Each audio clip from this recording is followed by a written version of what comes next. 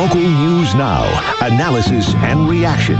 Here is NL News Director Shane Woodford on 610 AM. Good morning. Thank you for tuning in. It's an overcast gray day here in Kamloops. There was some light snow falling when I made my way to work. Doesn't look like it so much anymore, but you can sort of feel the snow in the air. Exciting show in front of you. Of course, as everyone knows, this is a big day in provincial politics in the Nanaimo by-election. If the Liberals win, it's going to uncork basically a whole can of worms. We're going to talk about that with Kamloops South MLA Todd Stone, who's in Nanaimo this morning. We'll also talk about this whole Huawei China-Canada tensions rising thing with an interesting article out of the Macdonald-Laurier Institute and the author behind it, Ivy Lee. And we'll finish off the show talking about wetlands preservation.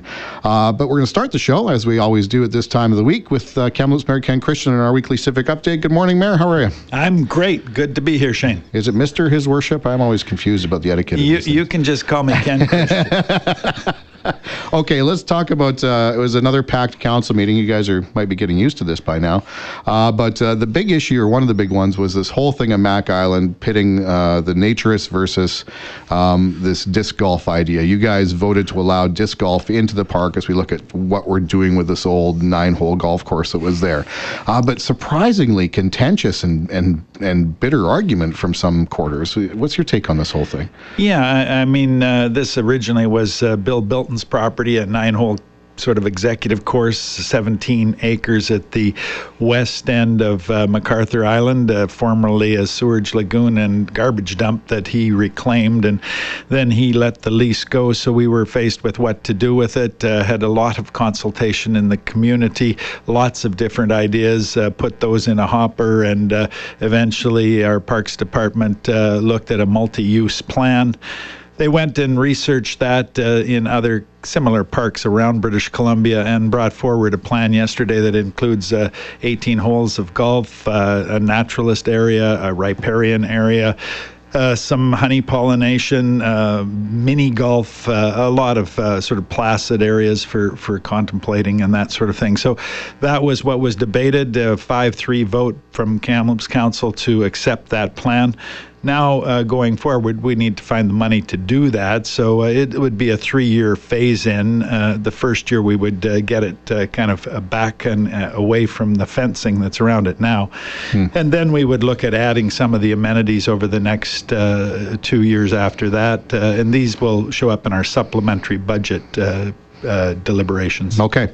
And we'll touch on budget deliberations in a sec. I stumbled across a Facebook post about this, a group of people a little unhappy with the city, and I'll just read the title to you here. The City of Kamloops Parks and Recreation taking the parks out of the city at breakneck speed. They're citing the disc golf decision, the outdoor ice rink winter idea at Riverside Park, the possibility of a public market at Riverside Park, which, by the way, is not a given at this point in time. But your reaction to that kind of a sentiment? Well, first of all, don't dig too deep into Facebook to get your information. I think that there's a lot of trolls out there, and they seem to be sort of harping on the same themes. But there are lots of opportunities to interact with the Parks Department, with City Council, and get the facts as we understand them. People always accuse us of not listening, and I've always suggested that there's a big difference between not listening and not agreeing. And I think what happens is people have a decision go away that they didn't anticipate it, and then they accuse us of not listening, or the Parks Department of sort of having a predetermined plan or something. Right. And, I think we have to get past that. The level of civil discourse in Kamloops is kind of sinking a bit, and we have to work hard to, keep this about the facts and keep the emotion out of it. Unfortunately, with this particular situation, it dragged on quite a while, and certainly the numbers of emails, and very rude emails that, were received by myself and other members of council, I think are, indicative of the fact that we really need to step it up a bit. Yeah, okay. Before we get into some other matters, I'm kind of curious. Last week at this time, when you were here, we were at the very beginnings of a story where we eventually found out later in the day that 2 men had been shot in what police are calling organized crime-related targeted shootings, 2 hotels uptown and over in Valley View. Just curious, if you've heard anything from police in the last few days or received any assurances that that things out there are evening out, or there's not any kind of crazy situation involving public safety or anything like that. Yeah, we were briefed yesterday by Superintendent Leckie and the inspector in charge of operations and the lead investigator on this matter. It is again, a police matter, so there's limited information that we can provide, other than to say that we have additional officers in Kamloops working around the clock on these two murders, and that they believe them to be targeted. So, from that perspective, if you are involved in the drug trade, if you're using drugs, you're at risk because of fentanyl and carfentanil, and if you're selling drugs, you're at risk because of turf wars in and around, gangs. And so, we have to be very clear that the general public is not at risk, but these are situations that, if they get out of control, could pose a risk. So the police are on it, and I am satisfied with the degree by which they're treating this matter and the extra resources that they are bringing in from around British Columbia. Is there any real concern for you, or any kind of responsibility there? Is there anything the city can do? Because I'm not going to make any direct comparisons here, but I have seen in other communities when I was down the Lower Mainland how severe gang warfare can be. It can drag down the reputation of the city. You have some bullets flying around. Eventually, the possibility of somebody completely innocent eating a bullet while they're watching TV or whatever comes into the conversation. So is there a concern there that we do have some nasty characters in the city doing nasty things, and is there something the city can do to kind of begin to head that off, be it through the RCMP or on its own? Well, that's what policing is all about, right? But it's very difficult to predict, where and when these kinds of things would occur. But covert intelligence is really what they operate on, and that's what's happening in Kamloops right now. And it's our job to make it an unhospitable environment for organized crime, and that's what we continue to do. We had a spate of gunplay about a year ago, and then it sort of faded off. And now we've had another spate here, and it's just totally unacceptable by anyone's standards. But is it a risk to live in Kamloops? I don't believe so. Yeah, no, and I don't believe so either. But it is a concerning situation, and one that every city, I think, to some degree deals with. Tomorrow, a budget consultation. You guys are heading back down the track to figure out what property owners are going to pay. I'm still pushing for the media rate at just 0.5%, but apparently that's not going very far. The special Shane Woodford rate. Yeah, no, that's not going to happen. But we are starting on the process of looking at our supplemental budget list. And so these are items that have been brought to us from area associations, members of the public, those kinds of things, as well as from departments. There's a number of asks that the various departments have. And so those will be laid out by our finance department, and there will be some suggestion as to how they might be paid for. So it's not necessarily all from taxation. There could be gas tax money, climate change money, those kinds of things involved. So we take a look at that, and then we consult with the public as to, just checking with them about these are the things that they value as priorities, and then we look at whether they're going to be in or out as we proceed down this road to setting a tax rate. Do you anticipate it's going to be well attended, or what is the sort of gauge right now from public interest? I know sometimes the meetings are well attended and sometimes it draws flies. I don't know what your sort of gut sense is about tomorrow night. But. And it's really unknown, and it's last one totally surprised me. It was a full house at MacArthur Island, and lots of really good engagement from the people there. And other times, as you say, it's kind of crickets. So we'll wait and see what happens. Where and when for people who are listening? I believe it's next week, and I believe it is at the Valley First Lounge. Okay, next week. Yeah. Pardon me, I thought it was tomorrow. Last question on the cannabis front. 9 stores and counting. I believe a couple more are heading to council's way fairly soon. What's your sort of sense here here, I mean, obviously a brand new industry.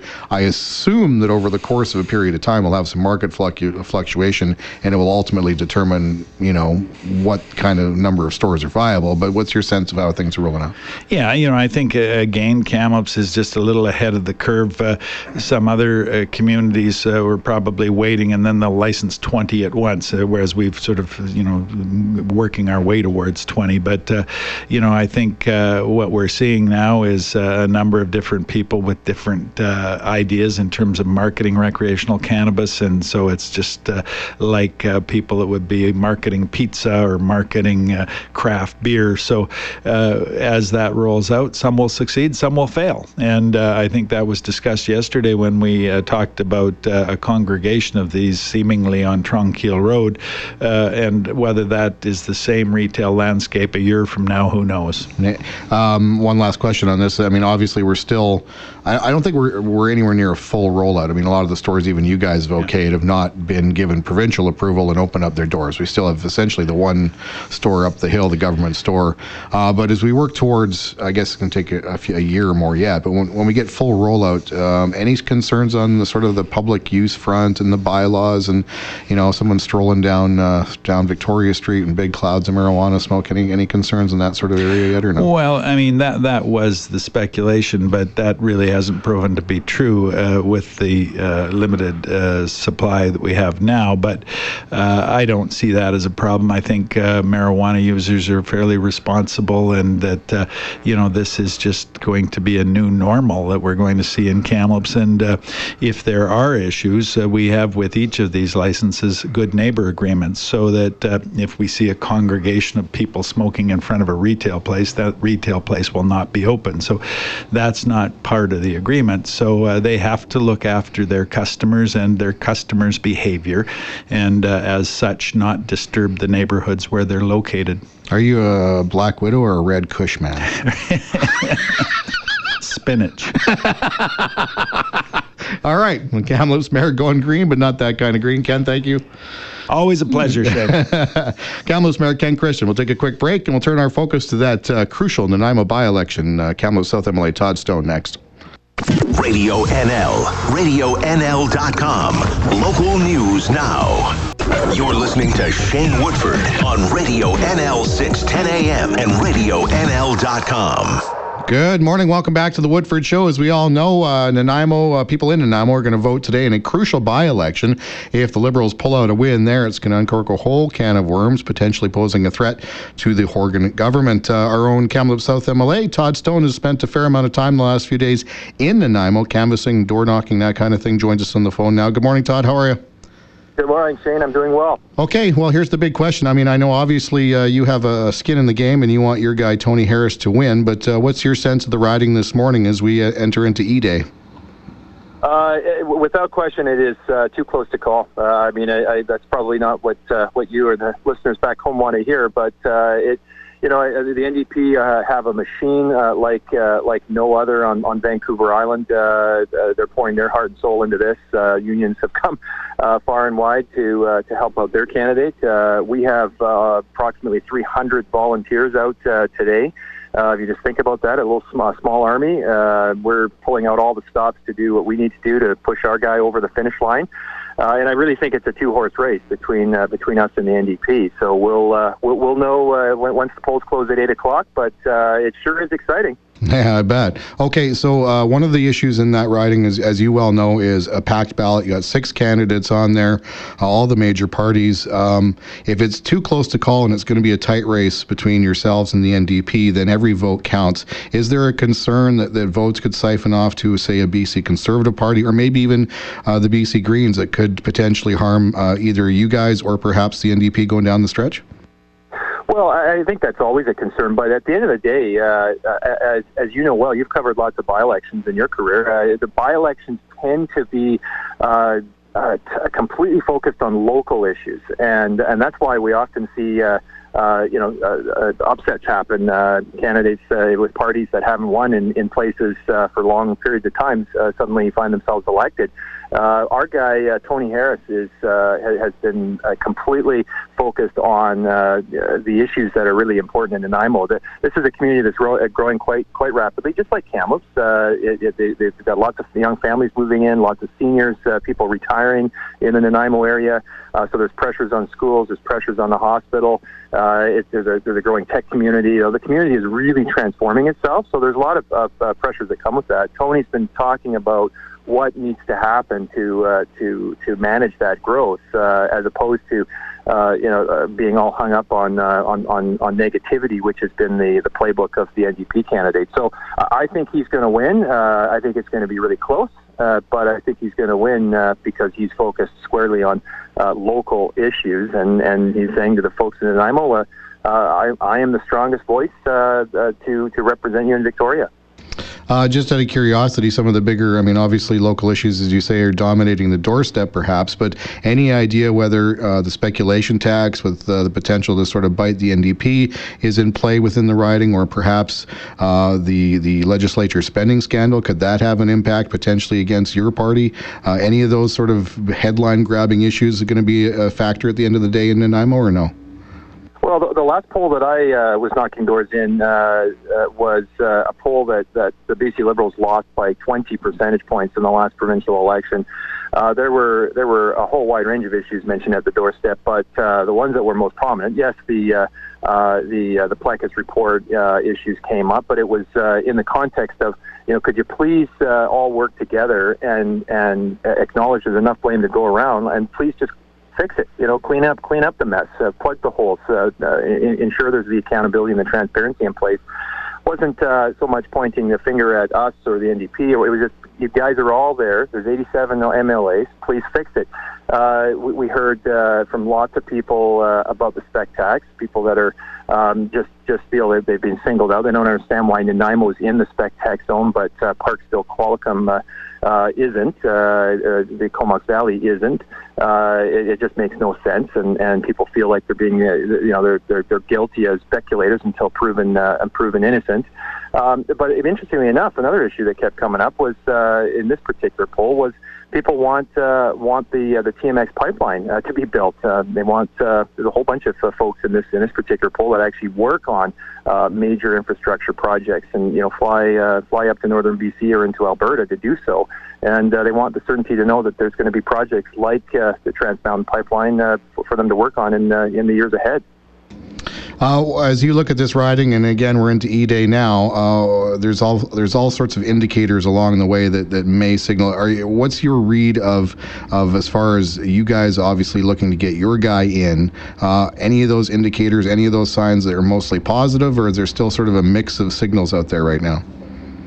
Well, again, the poll that I just mentioned, we lost by 20 points only 18 months ago, and we had about half of the folks were home through the day, and of those that were home, it was about 45% indicated support for our guy Tony Harris. Many of whom either hadn't voted in recent elections or hadn't voted BC Liberal anytime recently, if ever. Remember, Nanaimo is a riding that has only not voted for the NDP once since 1972, I believe. Twice in 50 years.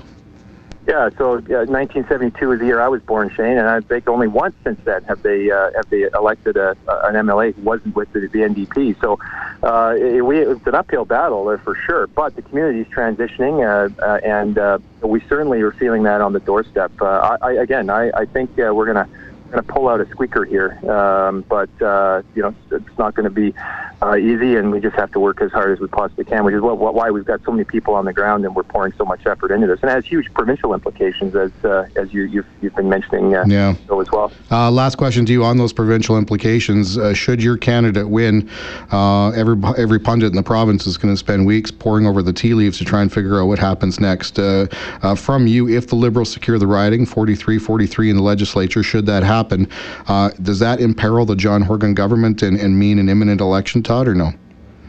Well, we're certainly not going to go in there on day one looking to bring down the government. I think our first step will be to make it very clear to John Horgan and the NDP Greens that they better start paying attention to the party that has the most seats in the legislature, and that would be us. And we have the most today, but we'll have 43 tied with them. So you're not going to have a single BC Liberal voting for any tax increases. We're going to want to get rid of the spec tax. We're going to want to, get rid of the EHT. We're going to want to, we're going to remain true to our values and our principles. And at the end of the day, bills have to go into what's called committee stage, as you know. And in committee stage, the NDP will have to put up the assistant deputy speaker half of the time. When that happens, we actually will have 43 votes, and the NDP Greens combined will have only 42. So we could frustrate their entire legislative agenda in committee stage, and that probably more than anything else would result in there being a provincial election sooner than later. But again, I don't think anyone wants a provincial election tomorrow. They want us to work together, but that means the NDP and the Greens are going to have to meet us in the middle on a bunch of stuff, which has not been their practice for the past 18 months. All right, we're out of time, Todd. Appreciate the time, and all eyes are going to be on Nanaimo this evening, and we'll certainly see how it plays out. And of course, with you on the island, maybe it's a chance to grab the Nimkish on your way back home. Little inside joke there. Todd, thank you, sir. Appreciate it. Thanks, Shane. Todd Stone, Kamloops South MLA there, discussing how his feeling is in Nanaimo, crucial by-election. People there voting today. We'll take a quick break on the Woodford Show.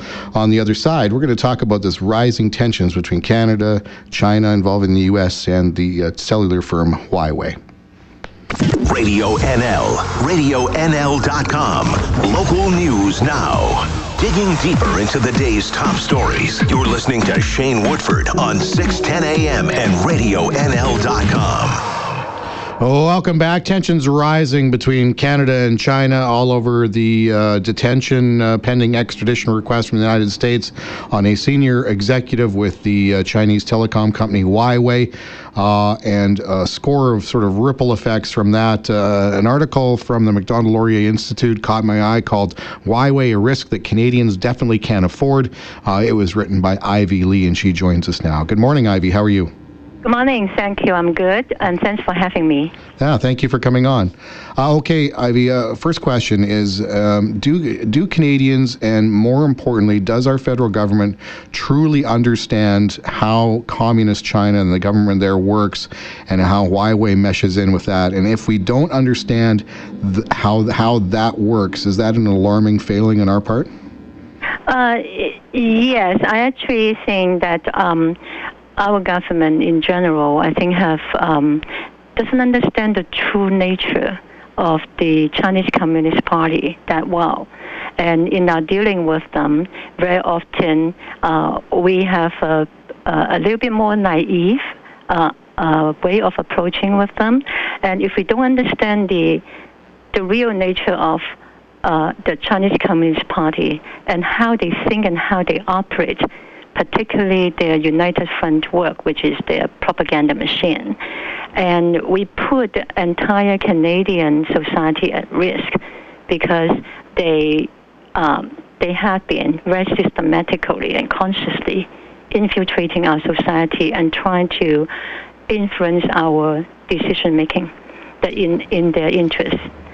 So as a democracy, as a democratic country with our values, which is very centered on civil liberties, human rights, and the democratic system and aspiration of our citizens as a nation. And if we do not understand how they operate, we are easily being eroded, and they try to bring us over closer to their value system and their thinking. And so that is so important that we understand what Huawei really is and the relationship with the Chinese ruling party and how we actually have to deal with China and companies like Huawei. The Trudeau government has been, probably non-committal is the best description I can come up with, to the question of blocking Huawei from our 5G networks. what's the concern from your side if Huawei does in fact get a foothold in the 5G networks in Canada or in the United States? What's the concern here? Right. To talk about what would happen if Huawei becomes part of our 5G network, we need to understand the relationship between Huawei and the Chinese Communist Party first and what Huawei really is. The Chinese intelligence law says all organizations and citizens must support, cooperate with, and collaborate in national intelligence work. It means in China there are no true privately controlled companies. And if we take a look at the founder of Huawei, he was a People's Liberation Army engineer for 2 decades. And then we take a look at the reaction of China to the arrest of Meng Wanzhou, which is a CFO of Huawei and the eldest daughter of the founder. And they arrested 2 Canadians immediately afterwards, and it clearly indicates the close ties between Beijing and Meng Wanzhou and the importance of Huawei to the ruling party. And then we also take a look at what Huawei is doing. Huawei is working with the Public Security Bureau in Xinjiang on their surveillance system, basically helping the Chinese government in their cultural genocide of the Uyghur people. And then at the same time, the technologies of the surveillance technology, the techniques and the experience that they developed and perfected domestically are being exported internationally to strengthen other authoritarian regimes. That means that they will undermine the global development of free and open societies. So, and then at the same time, we take a look at the 23 charges from the U.S. government to Huawei and Meng Wanzhou, that it would include like bank fraud and stealing technologies, and it shows us how Huawei likely operates outside China. So if we look at Huawei, it is not a company that would shy away from helping dictatorial governments to suppress citizens or to use questionable business practices. So under this kind of operations, then if we let Huawei into our 5G network, at least it has 3 very serious consequences. The first one is we will be giving the CCP, the Chinese Communist Party, the power to spy on our daily lives on our own Canadian soil. Now, 5G is considered the foundation for realizing the full potential of the Internet of Things because it could be 100 to 200 times faster than 4G. When 5G is fully rolled out, it will be in our phones, our computers, our office devices, home appliances such as refrigerators, our electric cars, our neighborhoods. It will be in our shopping malls, public services, and government agencies. So it means no Canadian who wants a normal life could opt out from the 5G system. If Huawei equipment is used in our 5G networks, we will be stuck with our daily lives with the CCP. We will be giving an authoritarian regime the power to keep track of our government and our daily lives, to spy on what we have said and done in our own country. And the second very serious implication, that we'll be giving the CCP an immense power to control Canadians who have business or family ties to China. Right now, a large number of Canadians have family ties or business dealings in China. The fear of the safety of their loved ones or fear of reprisal on their businesses have already induced widespread self-censorship among them. If Huawei is in our 5G network, just knowing that there is a possibility of being closely monitored in daily life by the Chinese regime would be enough to cause many more Canadians to change our behaviors, and it would silence many more dissenting voices. So if this happens, it will bring irreversible damage to our democracy and freedom of speech.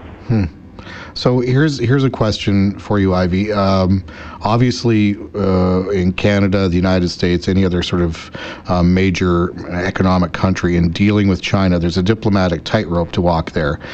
In the last few years, a lot of the lobbying over democracy and human rights concerns have taken a backseat to the desire to gain access to the Chinese market, and then its role as sort of a world economic power.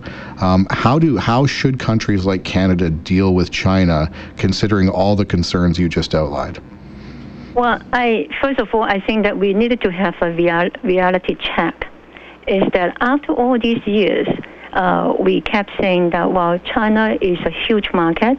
No one can afford to miss out on that. And after all these years, our trading relationship with China is that we only have about 4.3% right now, according to 2017 figures.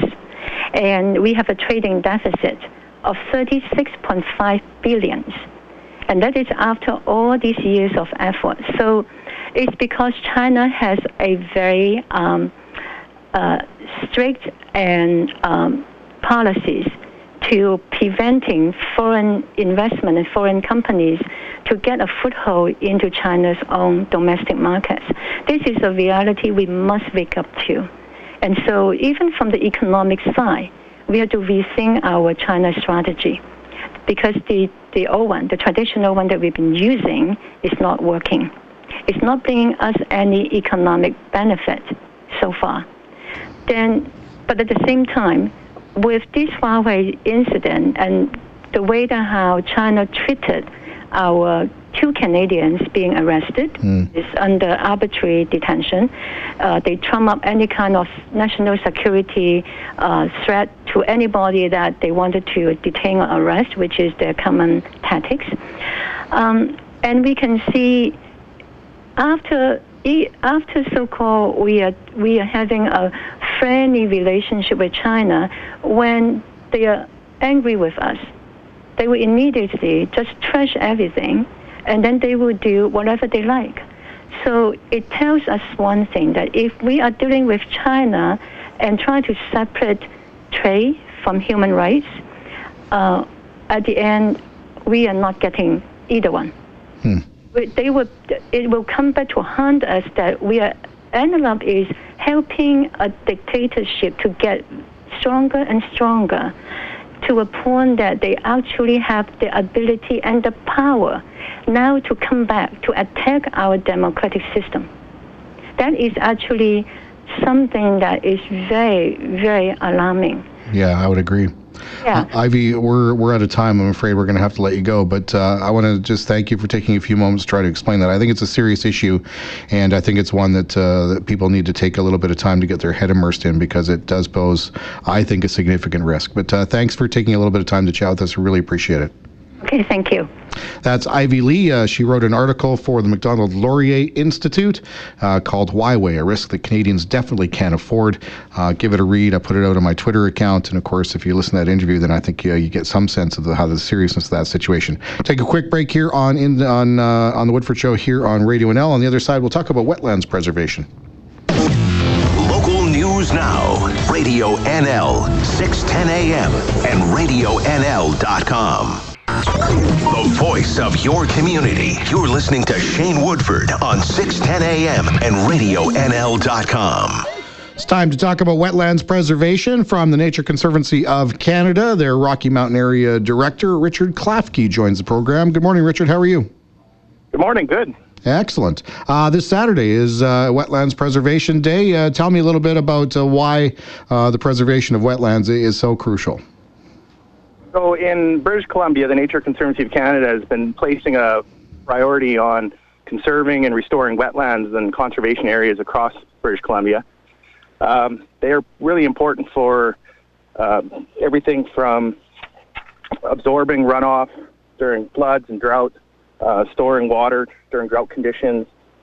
They help filter, and the plants associated with them help filter the excess nutrients, toxins, and even bacteria from drinking water. and they're also a really important area for storing carbon in the soils of the wetlands. How much of the wetlands, any idea how much we've lost due to development and whatever else in the last little while, either directly here in BC or across the country? Well, they say that wetlands in southern Canada are being converted at a high rate. We've probably lost over 1/3 of our wetlands where the data is available in southern Canada in the last since 1900. And, considering they provide all these great ecological goods and services and are really important for wildlife and ecosystems and waterfowl and everything from elk and deer, that, people consider sometimes these areas as unproductive sites, but they're really biologically important and ecologically rich. So they are important for both, benefiting the people as well as wildlife. As far as the NCC is concerned, Richard, what are you guys working on as far as preservation sort of in the immediate area here? So in the Rocky Mountain Trench lately, on a couple of our conservation areas, we've really shifted focus into restoring wetlands that were once like abandoned hayfields or an old defunct gravel pit.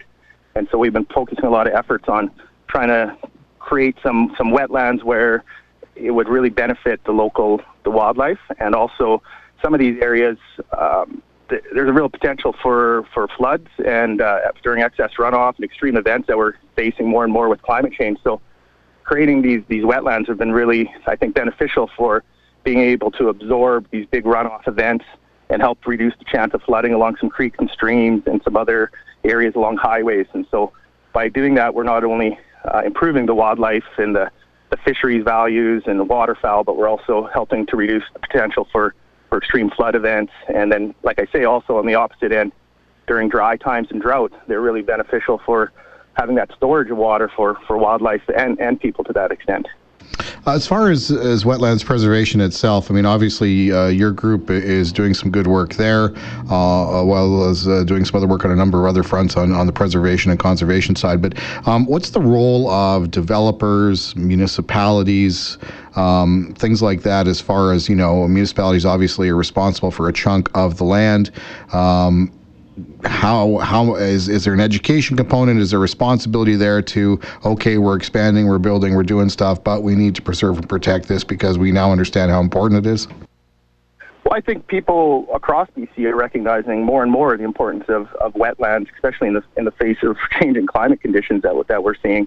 And so I think just the public in general and other organizations across BC, local governments, First Nations, I think everybody's increasingly recognizing the importance of the role of wetlands and having them somewhat conserved and even restored in certain cases. So I think we're going to see more of an increasing focus on how important really wetlands are across BC and across Canada and really around the world, because they are still being converted or drained at a high rate. So it would be nice to shift that focus into conserving some of these wetlands for future generations. As I mentioned, World Wetlands Day is February 2nd. That is this Saturday. Is there something people can do to take part, or as far as raising awareness? What's the NCC's take? Yeah, I think there's going to be a lot of events happening on Saturday across BC, and you can always visit the Nature Conservancy website to see if there's any programs being offered in your area where you might want to come out and volunteer.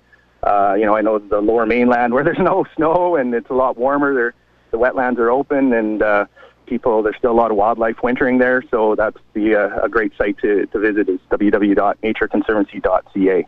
And what about people who happen to own wetlands areas? Perhaps they want to will them or cede them over to groups like yours to make sure they're preserved. I assume that's an option? Yeah, for sure. We run these natural area conservation programs, and every site across southern BC has identified natural area. And quite often, a lot of these private land sites where there's wetlands, they definitely, when we rank the priority sites, that definitely adds high value to the scores. And so, yeah, any sort of interest in that would definitely go a long ways in working to conserve those wetlands, because we do face more of a priority on these sites. Do you think people are cognizant of February 2nd being World Wetlands Day, or no? Well, I think it's a mixed bag. I think people are, it's winter time, and so I think in a lot of Canada, people aren't so aware of the Wetland Day, World Wetland Day. But I think generally, there is an increasing awareness of the importance of wetlands across North America and the world. So, I think it'll be a good weekend for wetlands. All right. Richard, thanks for taking a few minutes to join us and talk about that important topic. Really appreciate it. Yeah, thank you for that. That's Richard Klafke from the Nature Conservancy of Canada. As I mentioned, this Saturday is World Wetlands Day. As you heard there, he outlined how important those wetlands are and how fast they're disappearing. So a chance to kind of put that on your priority list this Saturday, February 2nd, World Wetlands Day. That's it for the Woodford Show today. We'll see you again on Radio NL, same time tomorrow. 1230 Merritt, 1340 Ashcroft, Cache Creek. From CHNL in Kamloops, a Stingray radio station. This is Radio NL, 610 AM. Local news now.